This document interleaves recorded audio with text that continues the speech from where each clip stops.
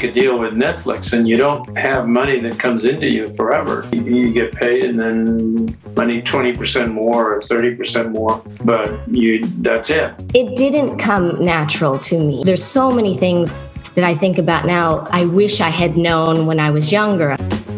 What I believe resonates with people, particularly now, is content that has some sort of meaning to it. It's more than just pure entertainment. And so suddenly MTV was the only thing, it seemed, in the whole world, and all of Hollywood and everybody else was taking their cues from this startup. I did not know a single writer when I became a writer. I think if you're trying to become a writer from someplace other than Los Angeles and New York, I still think that's really difficult.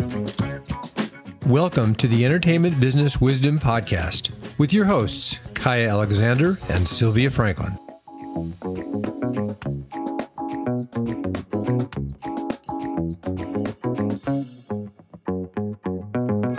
I am Kaya Alexander, so excited to be here today with all of you and our fantastic special guest, Joel Zwick, director Joel Zwick. Looks like you have a wolf behind you there, Well, Joel. my white dog isn't quite a wolf, but he's a Korean Jindo, or at least primarily 80% Jindo. I don't know what they are. I don't know how I got it, but I always do hand-me-down dogs. Well, it's the weekend of Halloween, so I just saw a wolf walking behind you. And thought that would be very appropriate. Yeah, no, not quite. God, I love that. All right, well, let me tell you about Joel. Joel directed My Big Fat Greek Wedding, the highest grossing romantic comedy of all time. His recent films include Fat Albert and Elvis Has Left the Building. He directed the Broadway production of George Gershwin Alone at the Helen Hayes Theater, and he began his theatrical career at La Mama ETC, I guess that's etc., as director of the It's Experimental Theater Club. Experimental Theater Club. Thank you for telling me that. As director of La Mama Plexus. He has directed on Broadway, off Broadway, and Broadway touring companies. And he and Hershey Felder have collaborated on Monsieur Chopin, Beethoven as I Knew Him, and Maestro. Currently, he's recognized as one of Hollywood's most prolific directors of episodic television, having directed over 650 episodes to his credit. These have included 19 pilots, which have gone on to become regular series. And previous New York productions have included Dance With Me, which got a Tony nomination, Shenandoah, which Broadway national tour, Oklahoma had a national tour, and Cold Storage, the American Place Theater. He acted in the original New York production of Macbird. He directed Esther and Merry-Go-Round, Last Chance Saloon, and is it Wojciech, Joel? Wojciech, which is at the West End in London. That's so fascinating. So what I also love is you're a teacher. He's taught drama at Yale and Brooklyn College, Queens College, Wheaton College, and USC. And he is a graduate of Brooklyn College himself. And he's currently directing for the Disney Channel and has been at the helm of Sweet Life on Deck, Dog with a Blog, Jessie, Shake It Up, Girl Meets World, I Didn't Do It, and Casey Undercover. Joel, welcome. I'm exhausted. I got to tell everybody about me for a second, since we have new listeners. So and you haven't met me before, so I'm so happy to say hi. So I'm an award-winning HarperCollins novelist. I spent too many years of my life writing about the burning of the Great Library of Alexandria, Egypt, which I was really fascinated by because the first female mathematician scientist in history was murdered when the library was destroyed. Her name was Hypatia. I was a development exec with Lotus Entertainment on films like Just Friends and Peaceful Warrior and The Good Night and a bunch of others. Hachi, A Dog's Tale, since we're talking about dogs today. And I worked for Gary Shandling. I was with Gary for a couple of years. We're really close. He mentored me in comedy, and I currently have a play about my time with Gary that I'm excited to get out into the universe. So, and the one thing I should tell you, since you're director, is I directed the California's largest touring magic show for a bunch of years. So I know a lot about magic and the secrets of directing for magic, which is super fun. I would imagine so. I love magic. Magic blows my mind. I sit there in awe. I have no idea how they do any of that stuff. And it's truly remarkable because I'm in a career, as you are, where you better know what you're doing. Yeah. You have to know everything you're doing. I didn't know anything any magician was doing, you know. I had to sign paperwork to the Brotherhood of Magic that I would never divulge any of the secrets. And the magician I worked with still wouldn't tell me how some of the illusions work. He would make me figure them out myself. And of course, always, yeah. And then always you have to make sure that they're not flashing, which means revealing the secret of the illusion. So that was a big part of my job, was checking the angles and making sure that it was You're all not seeing, yes, you're not seeing that the back of would something. work for Yes. the audience. Yeah, it's kind of amazing. So Wow. I'm excited to talk to you. You know, also before you jumped on the call, we were talking about how, like, my whole childhood, you were part of my whole childhood, especially in the Gary Marshall universe, you know, with like Laverne and Shirley and Mork and Mindy. And of course, I remember Webster and Bosom Buddies. Like, so excited to hear about it. You grew up on me. How it's so wrong-minded. It really is. I've gotten used to it, though. You don't get my age without growing up knowing that there are people who actually grew up on you. They were there for all those shows. I have generations after you. You're an original generation. There are generations who grew up on Full House and Family Matters and that group. So yeah, I get used to it. You know, I had a very lucky run of it. I really did. Quite remarkable. What are you the most proud of? What am I the most proud of? Wow, that's a hard one. Probably maybe my Broadway show Dance with Me. Tell me about it. Only because I played the third lead in it. I directed it. I choreographed it. It was all the Plexus group. It was created out of the Plexus workshop at La Mama, and it was good enough to go to, so that Joe Papp picked it up for the Public Theater here in New York. They're in New York. I'm not in New York. And then basically moved on from there. And it finally got a chance to be on Broadway, lasted a year. And I got a Tony nomination as a choreographer, which was truly insane because there was not a single dancer in the company. I was just going to ask if you were a dancer. Yeah, I did a little dancing in summer stock, but I have to fake things. I couldn't tap dance because that necessitated actually being able to do it. But when I did Gypsy in summer stock, I was one of the 4 dancing boys. And my whole thing was to be able to approximate the steps without actually touching the ground, so that I wasn't messing up the count of the other tap dancers. I was part of. Oh, so you didn't have taps on the bottom of your shoes? No taps on the bottom of the shoes at all. Soft little shoes they gave me, so I wouldn't make any noise that's whatsoever. Part of the magic of the magic show, you know. There it is. I had no taps. But, the show must go on. Yeah, but so I did a little bit of that, but essentially no. I was also in the 50s. I'm aging myself a little bit. In the 50s, I was in a rock and roll group that basically was doo-wop at that time. You're a triple threat. Look at you. It's worse than that. It's worse than that. But at any rate, so I was doing, my work there at this doo-wop group, which we called the Cosigns, because we met in a class in math or something. I don't know what we're doing. But anyway, the only thing worth anything about the Cosigns was that the lead singer and writer of all our songs was Carole King. Wow, that's so neat. How did you manage that? She's a pal? Well, yeah, basically we grew up in the same neighborhood at the same time, went to the same junior high school, went to the same high school, and I think she thought I was cute because there's no other reason she would have put me into that singing group. I couldn't even hold a part. I was basically desperate to try to hold a part, but essentially, so we sang together for a couple of years, and then she went off to develop some kind of a career I heard about, and some kind of career, and I went on to my own thing. Anyway, so that's why Dance With Me is so important to me, because basically I had to do everything at the same time, and that was quite an undertaking.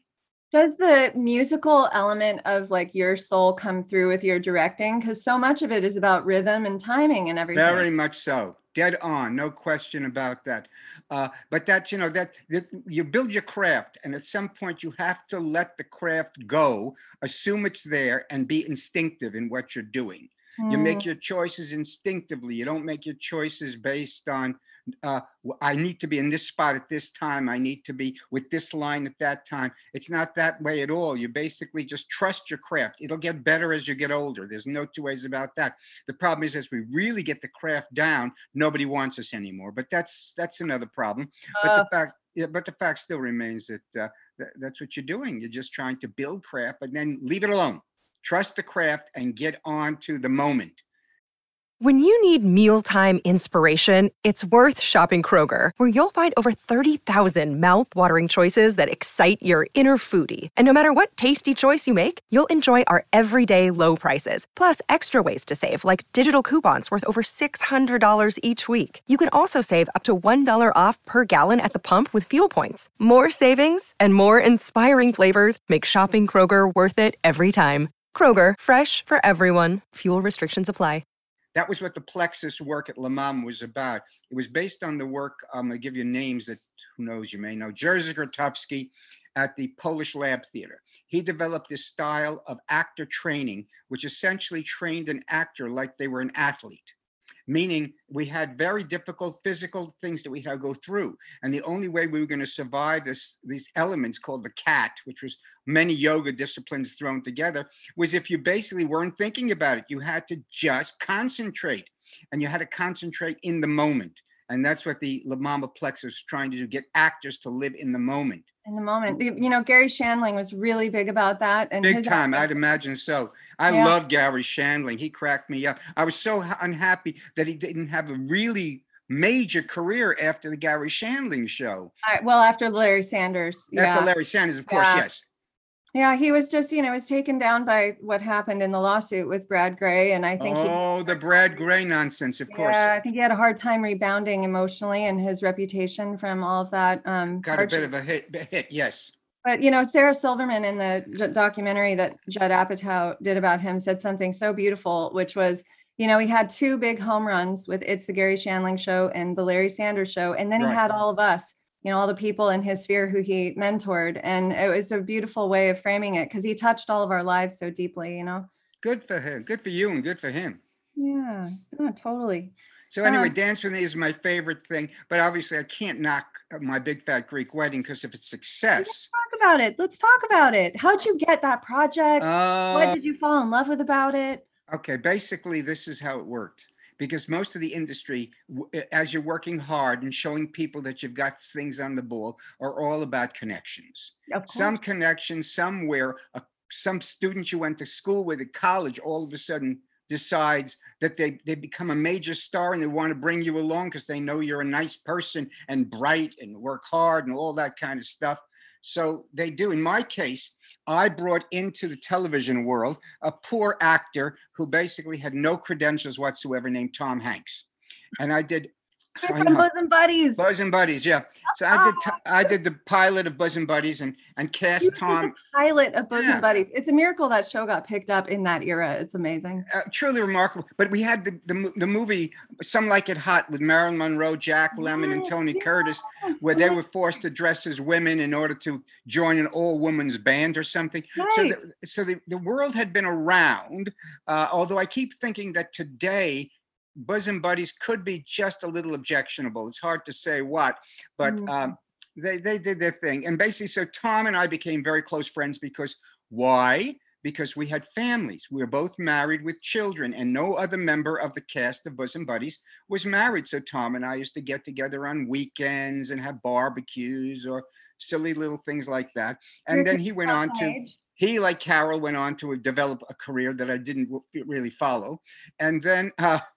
Exactly. I continued my TV work, and it was now 20 years later, in the year about 2000, I don't know, it was, and I decided it was time to get out of television. I had finished my, what they called the TGIF lineup, which was Miller Boyette, from Full House to Family Matters to Step by Step to Hanging Mr. Cooper, to all those shows, and thought, well, maybe it's time to get out of television, get out of television and do something else, because all of a sudden, the Miller Boyette years were over. Gary Marshall was making features now. They were all doing other work.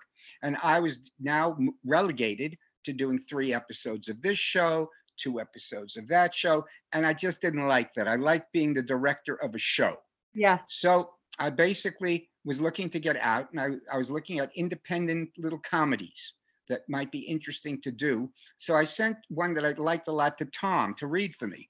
And he read it and he gave me notes. He was very dutiful about that. And he finally said, "But what is this all about?" And I said, "Going to get out of TV, Tom. I think maybe there's a career for me if I'm doing comedy in independent features." And he said, "Oh, that's a good thing, because I have a comedy I want you to direct," and sent me My Big Fat Greek Wedding. Wow. And once again, it's a connection.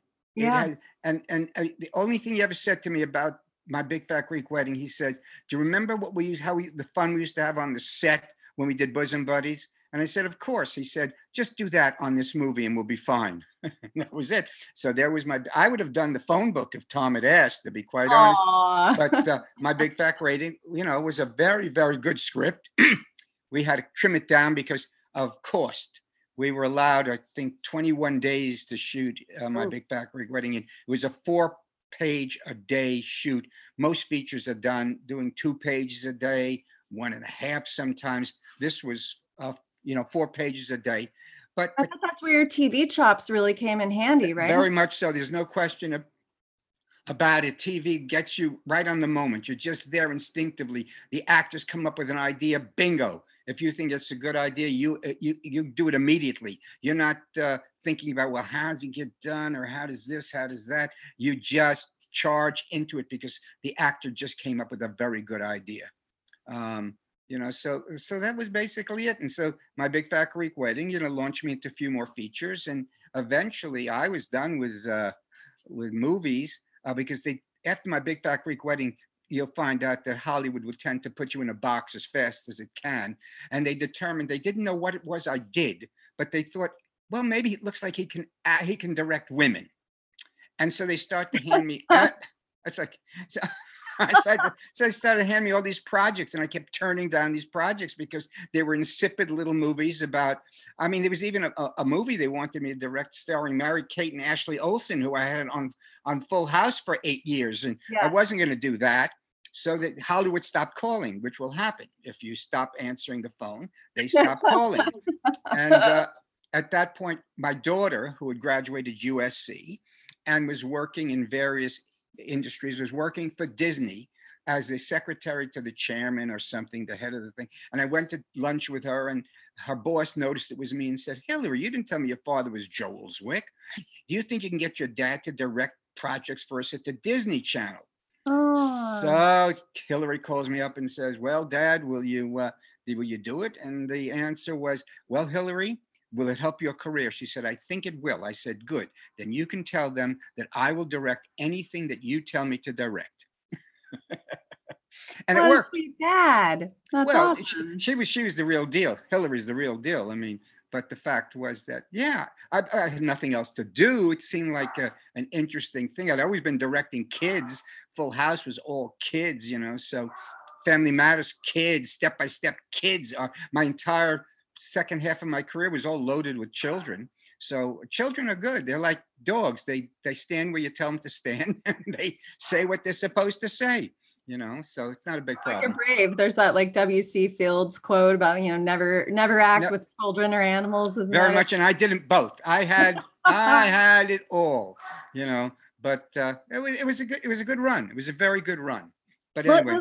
I want to talk about your Gary Marshall universe a little bit. Yes. My mentor, Gary Marshall. I basically came out to California to visit a friend of mine who was at that point, co-starring in and writing on a show called Busting Loose, which starred Adam Arkin back in 1978. And I found myself near enough to LA to go visit him. He got it into his brain somehow that I should direct a sitcom. And at that point, my ego was not doing sitcom. My ego was I was a theater man, so I wasn't going to deal with that. But I decided that night, I got good and stoned and thought it through particularly well. And came up with the idea that, Mr. Big Shot, first of all, you haven't been offered the job yet. Second of all, you don't know if you can do the job. And third of all, you don't understand whether you'll like the job. So at that point, my great thesis was just take it. Don't turn down opportunities unless you're choosing between opportunities. If an opportunity arises, jam into the opportunity, show people you got the energy, the talent, whatever is necessary to drive it, and then do it. And so I decided, okay, so Greg and I went about trying to get me a chance to direct an episode of Busting Loose. And I'll tell you only one story. So I went for an interview with, her name is Judy Copage, who was at that time running current programming for Paramount, I think. Yes, it was Paramount. And I had to go meet with her to find out if she would okay me directing an episode of Busting Loose. So I walked into her office, and all the interview was I said, listen, I have never directed a situation comedy before, so I'm not going to stand here and tell you I know how to direct situation comedy. But I've been watching for a couple of weeks now on the set, and in my estimation, a retarded monkey can direct sitcom. I said, the actors know what they're doing. They've been playing these characters forever. The writers know what they're doing. The camera people know what they're doing. If I just don't stand in front of the camera that's shooting, I should be okay. So she immediately called up CBS and got me the job directing an episode of Busting Loose. It went well enough. And I didn't realize that Gary Marshall was associated with that. And then I wound up doing some what they called as presentations back in those days, 10-minute little sequences trying to sell the idea of a pilot to a network. Yeah. And one of them that I was doing was Blue Collar Bride, which became Angie, starring Donna Pescow back in, I think, maybe 1980 or something. And we showed the little 10-minute trailer. At the end of it, this guy comes up to me. I didn't know who he was. Turns out it was Gary Marshall. And he said, listen, I liked your work on this. I think I'm going to give you a shot with the girls next season. I had no idea who the girls were. I just had no idea. It turned out they were Laverne and Shirley. And sure enough, the next season, I was the helm of Laverne and Shirley for the next 2 years. I did all their shows for 2 years, and they were a class. Let me tell you, they taught me how the job is done. You're such great actresses. Fabulous. And they knew the system.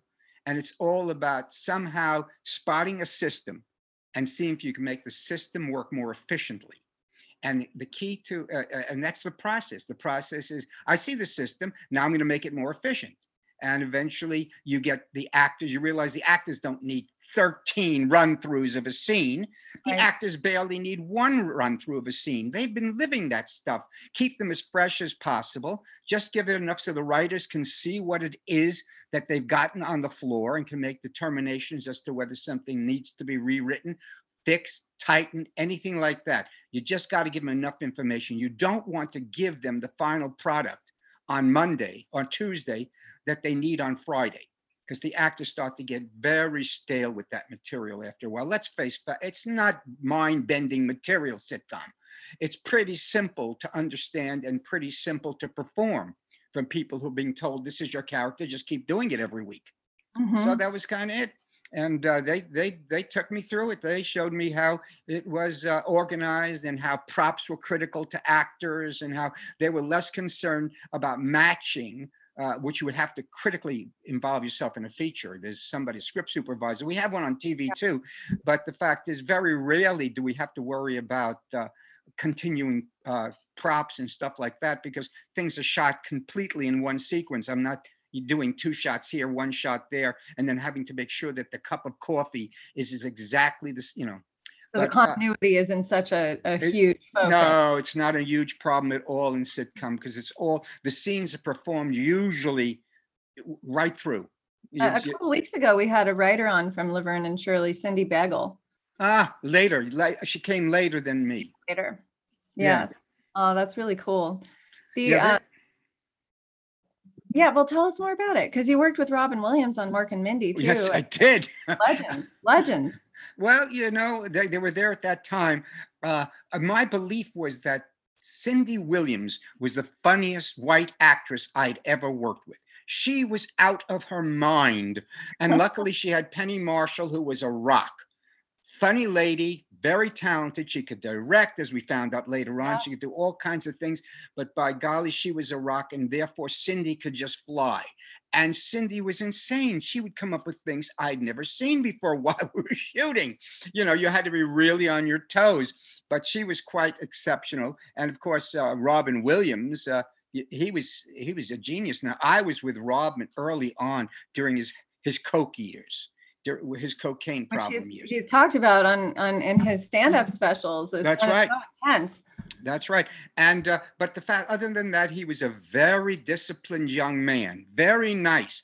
We always called the director Mr. Zwick, sir. I could not convince him to call me Joel. It was Mr. Zwick, sir.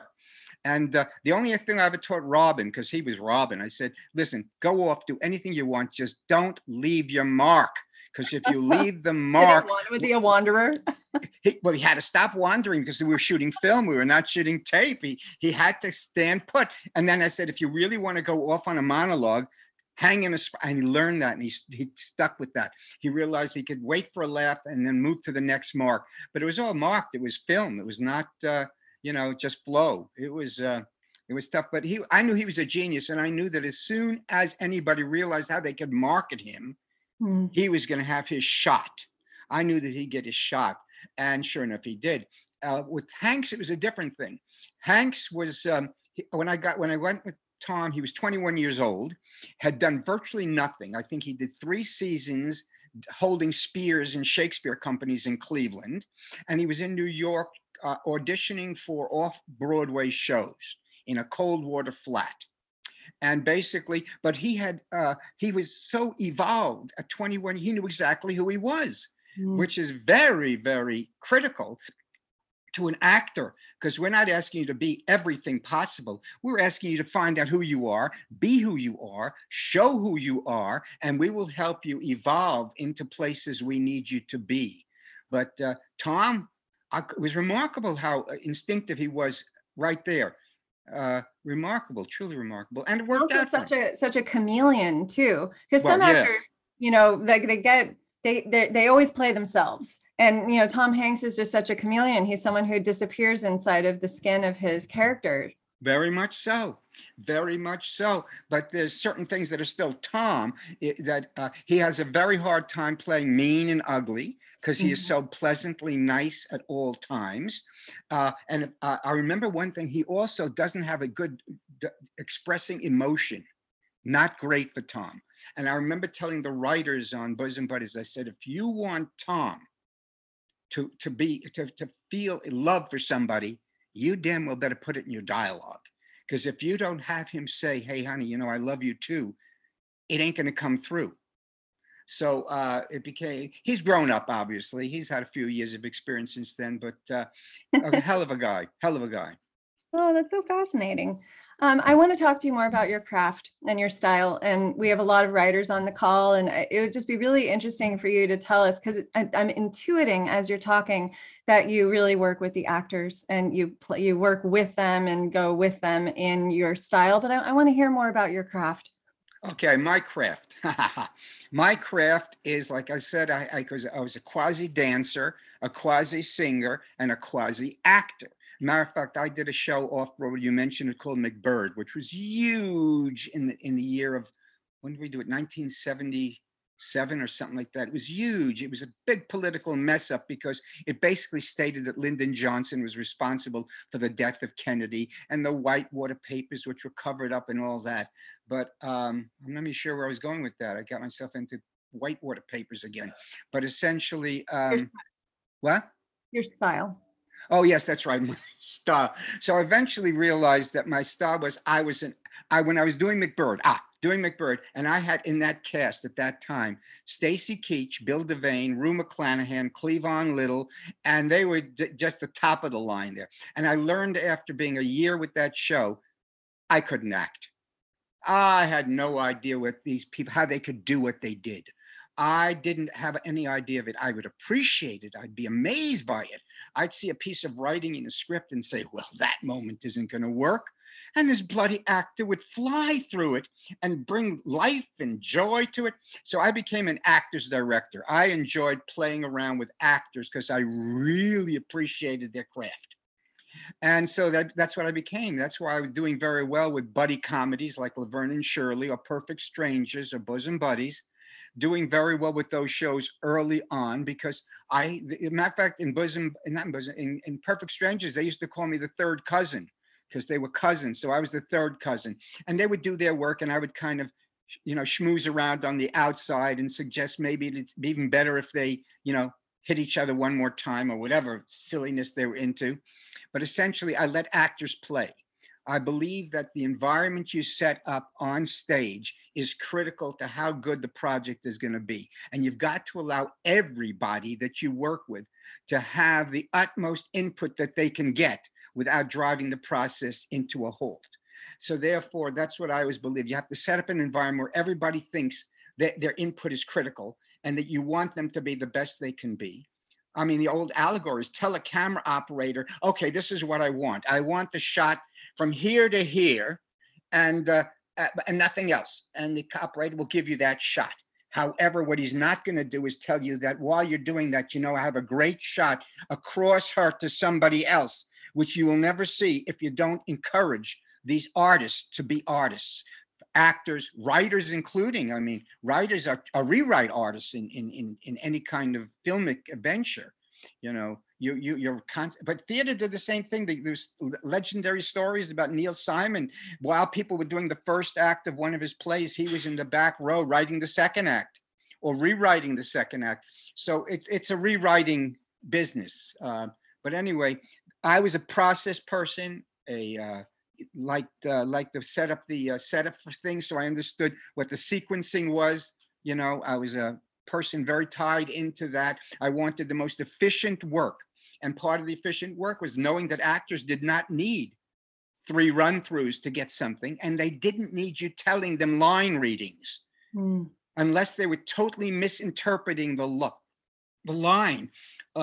You just leave them alone and let them evolve it themselves, and during a 4-day rehearsal process, they would get to the place you wanted them to be. But actors don't like it if you tell them what to do. Nobody likes it when you tell them what to do.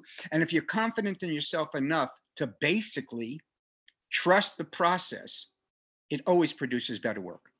I love that. I love the trust the process. I'm also a process person, and I work with some people who are product people, and it's like a very different conversation that you're having about allowing the process to reveal itself and develop itself, and holding that space for it, the crucible that enables that to happen, that you're really talking about, which is giving people permission to play, to make discoveries in the moment. Gary Shandling was really big about that, was like, in the moment, no question about it. Yeah. There'll be an accident. You'll make a discovery. You'll stumble into something. And then it's all about capturing that with the camera. And I was with him during the time he was shooting his DVD extras, because he wanted to go beyond the show, beyond the Larry Sanders Show with the DVD extras. And so he basically had what he felt was real reality TV with a film crew that was going with him to talk to his friends.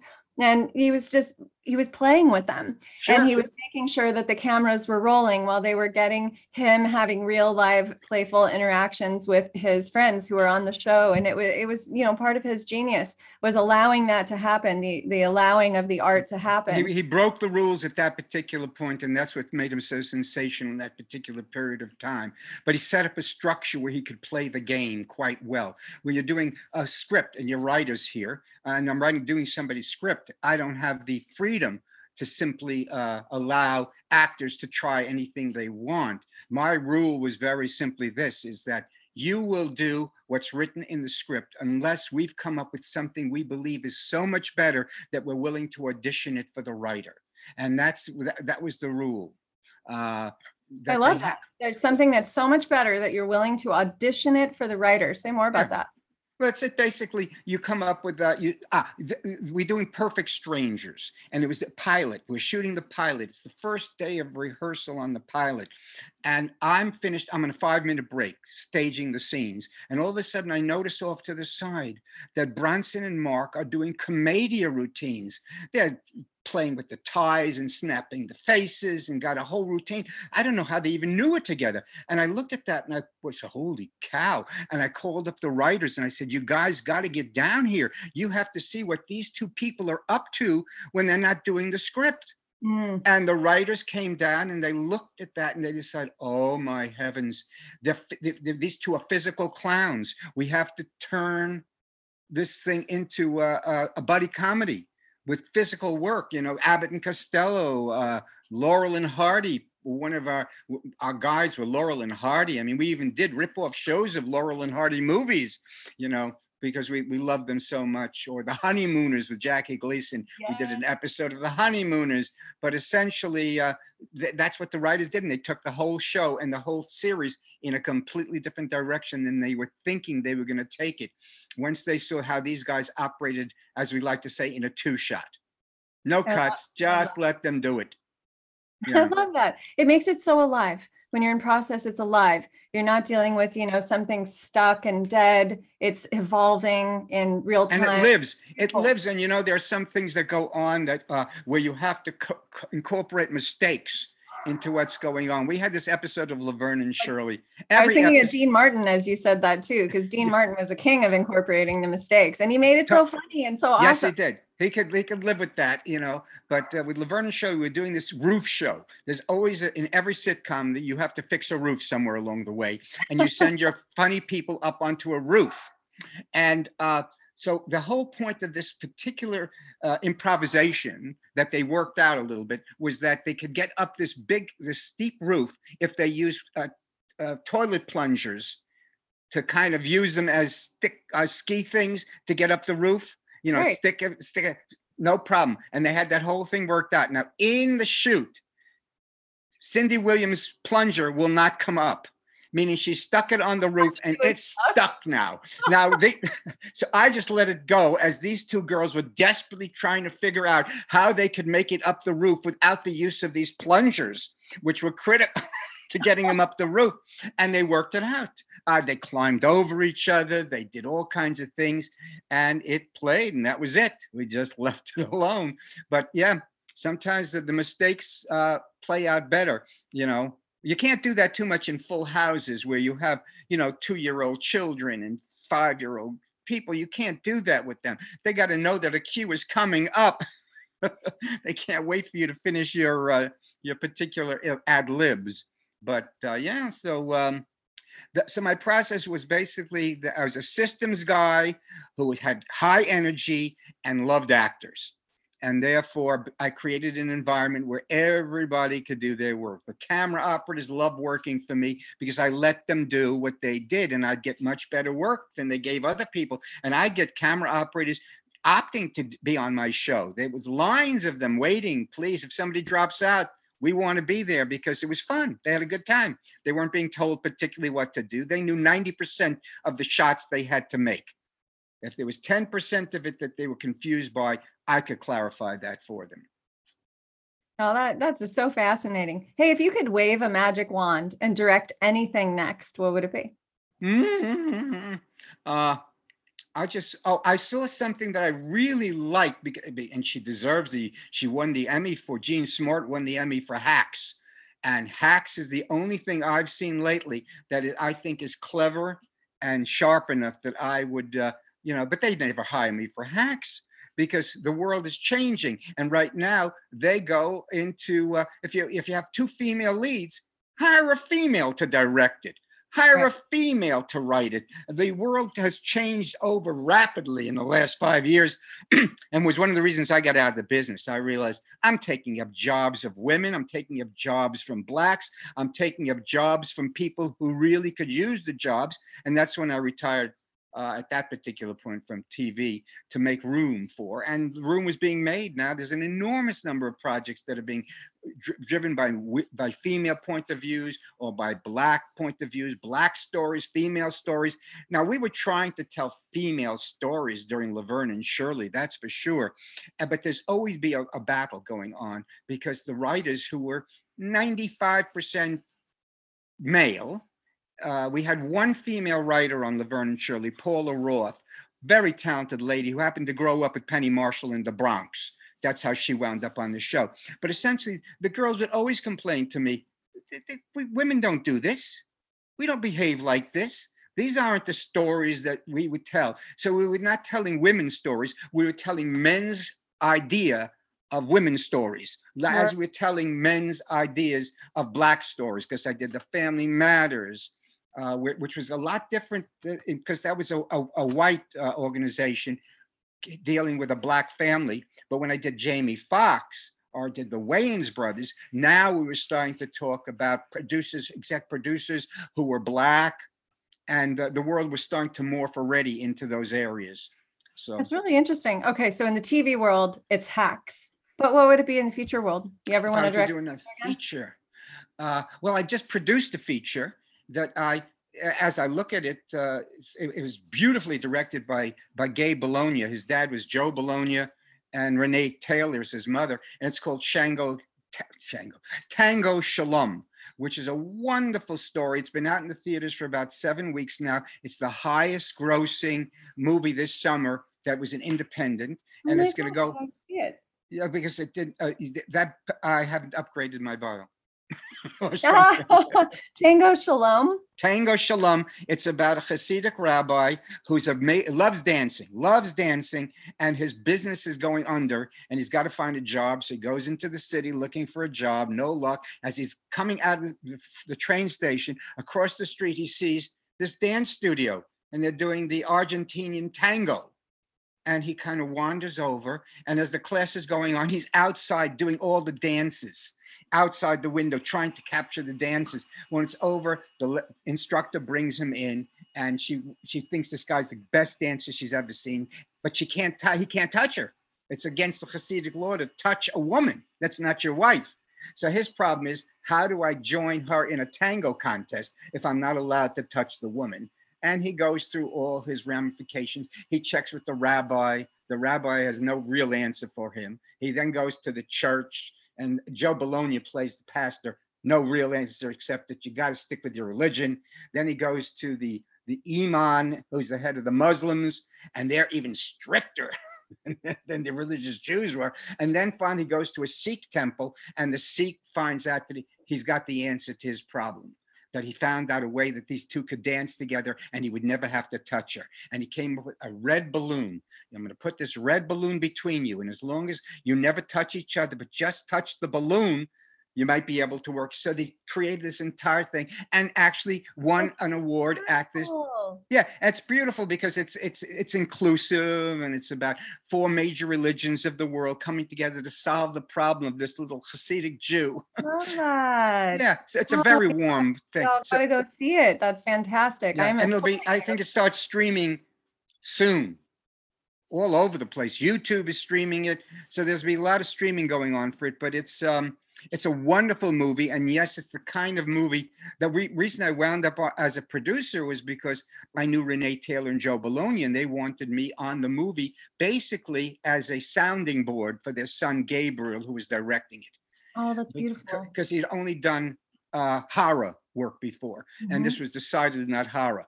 So basically, that was what I was brought on for. To basically, if he needed me, I was there for him. And it's a wonderful little movie. I'm very proud of it. It's one I could have directed, but Gabe was directing, and he did beautiful with it. That's so fantastic. I love that it's so heartwarming. I know that we're right now in a market like where a lot of thrillers and horror are really and guns and violence. And I love comedy. I love heartwarming. I love love stories. I love happy endings, frankly. Happy endings. Yes, the old happy ending. I understand that. But the truth is that you're not seeing that much of it anymore. But that's what I do. I've always been family driven from the day I came on to Full House. My 2 kids were extras in every classroom scene. And not only that, I had Les Moonvest's daughter as an extra in the scenes. All the big wigs of ABC and Paramount and Warner Brothers had their kids in those classrooms, and that was it was a wonderful time. It really was. Isn't that amazing? Well, I got one last question for you, and then I'm excited to go to Q&A because I know all the women on the call would love to ask you a couple questions. We're doing okay on time for you? I'm fine. Okay, great. So this is a question I ask all my guests, which is, who is in your wolf pack? Who are your closest people that you rely on in your career? Well, I am no longer relying on people because my career is decidedly at the back end. But the people that I relied on most, my best friend today is still Andy Robinson. He played the killer in Dirty Harry and built himself quite a nice career. And we've been together because he was with me at La Mama Plexus. He was one of the keys when I talk about the connective tissue of people. Carole King gets me involved, introduces to me this guy, Roy Levine. Roy Levine directs McBird. Andy Robinson is in McBird. Andy Robinson's having his own problems. I basically, at the end of McBird, went off into seclusion. I had agoraphobia.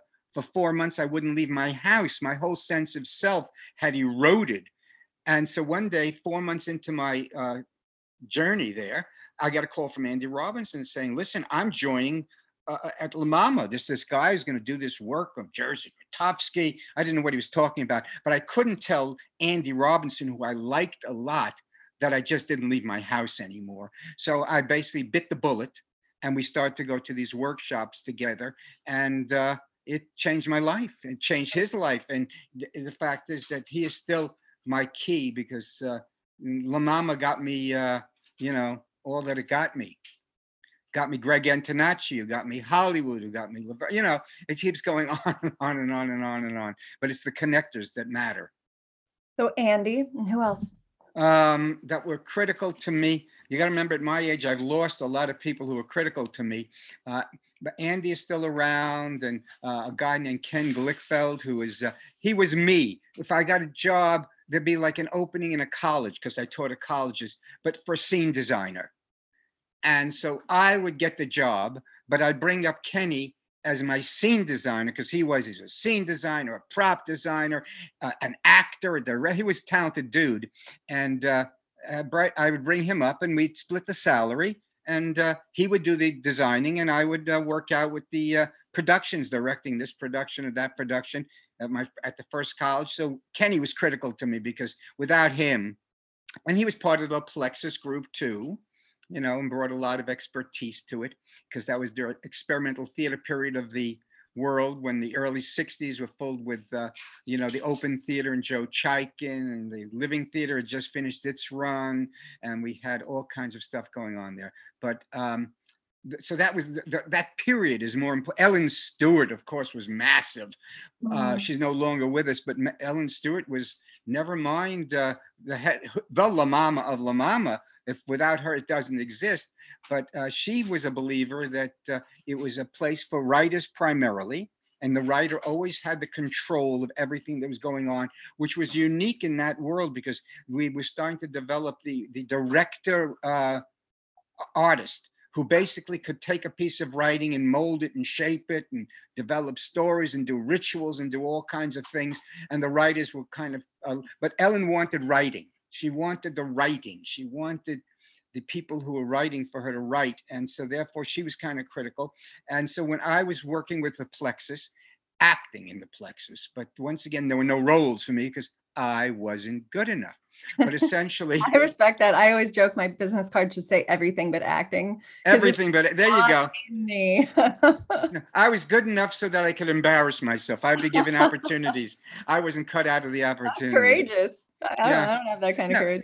Well, I acted in little productions here. I was Coco and the Mikado at age 13. You don't do much better than that. But essentially, so I could do a little bit of that kind of stuff. But where were we at this thing? Oh, so. Yeah, go ahead. I'm trying to think if there's any other. Ellen Stewart. Oh, so Ellen Stewart. I was in this play at La Mama, which Andy Robinson wrote, called Last Chance Saloon. It was the first play he wrote. And I was just stage managing it. 1 week into the rehearsals, all of a sudden they got a call. Andy and Ellen had gotten together and decided I was going to take over directing Last Chance Saloon. They had never seen me direct anything. I'd only directed one thing in my life for a master's at Brooklyn College, a commedia piece called The Three Cuckolds. And essentially, they decided they wanted me to direct his play. And without that moment, I'm not a director. I would have never found directing. I didn't know that I was instinctively good at it. I didn't understand any of that at all. But I was just saw it and let the actors play and develop things. And even though my craft was questionable, my instincts were just the same as they always turned out to be. Let the actors play and trust your instincts to decide whether it's worth something or not worth something. And then, of course, there are people as you get into the business. Greg Antonacci was very important because he got me into TV. Hanks was very important because he got me into feet. It just moves on from there. But the people you don't know would be the Andy Robinsons, the Kenny Glickfelds, and the Ellen Stewarts. They were critical to me. That's beautiful. Well, thanks for sharing all of that. Joel, we could talk to you all day. Thank you so much for your sharing your brilliance and your heart with us and all of this incredible insight. I had an amazing time. So thank you for being here with us. Well, I enjoyed this. This was great. It really was. I enjoyed this. And just a reminder to everybody, jump on Twitter, give it a shout out and talk about what you've learned there. Tag me. I'm at This Is Kaya, which is what check out Tango Shalom. It's really worth it. Check out Tango Shalom. It'll be out there streaming pretty soon. I know you say it's streaming, but we're vaccinated and masked, and we can also go find it in the theater. Right. Okay. Well, enjoy, everybody. Okay. Bye-bye. Bye, everybody.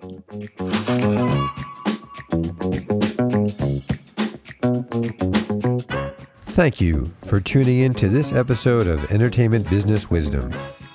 We invite you to subscribe, like, review, and share it with your friends and colleagues.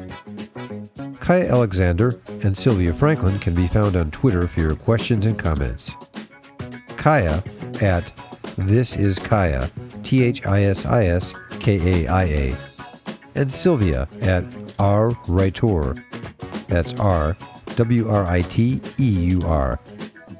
Get career training and a free ebook, How to Pitch Anything in 1 Minute, at www.entertainmentbusinessleague.com. Thank you.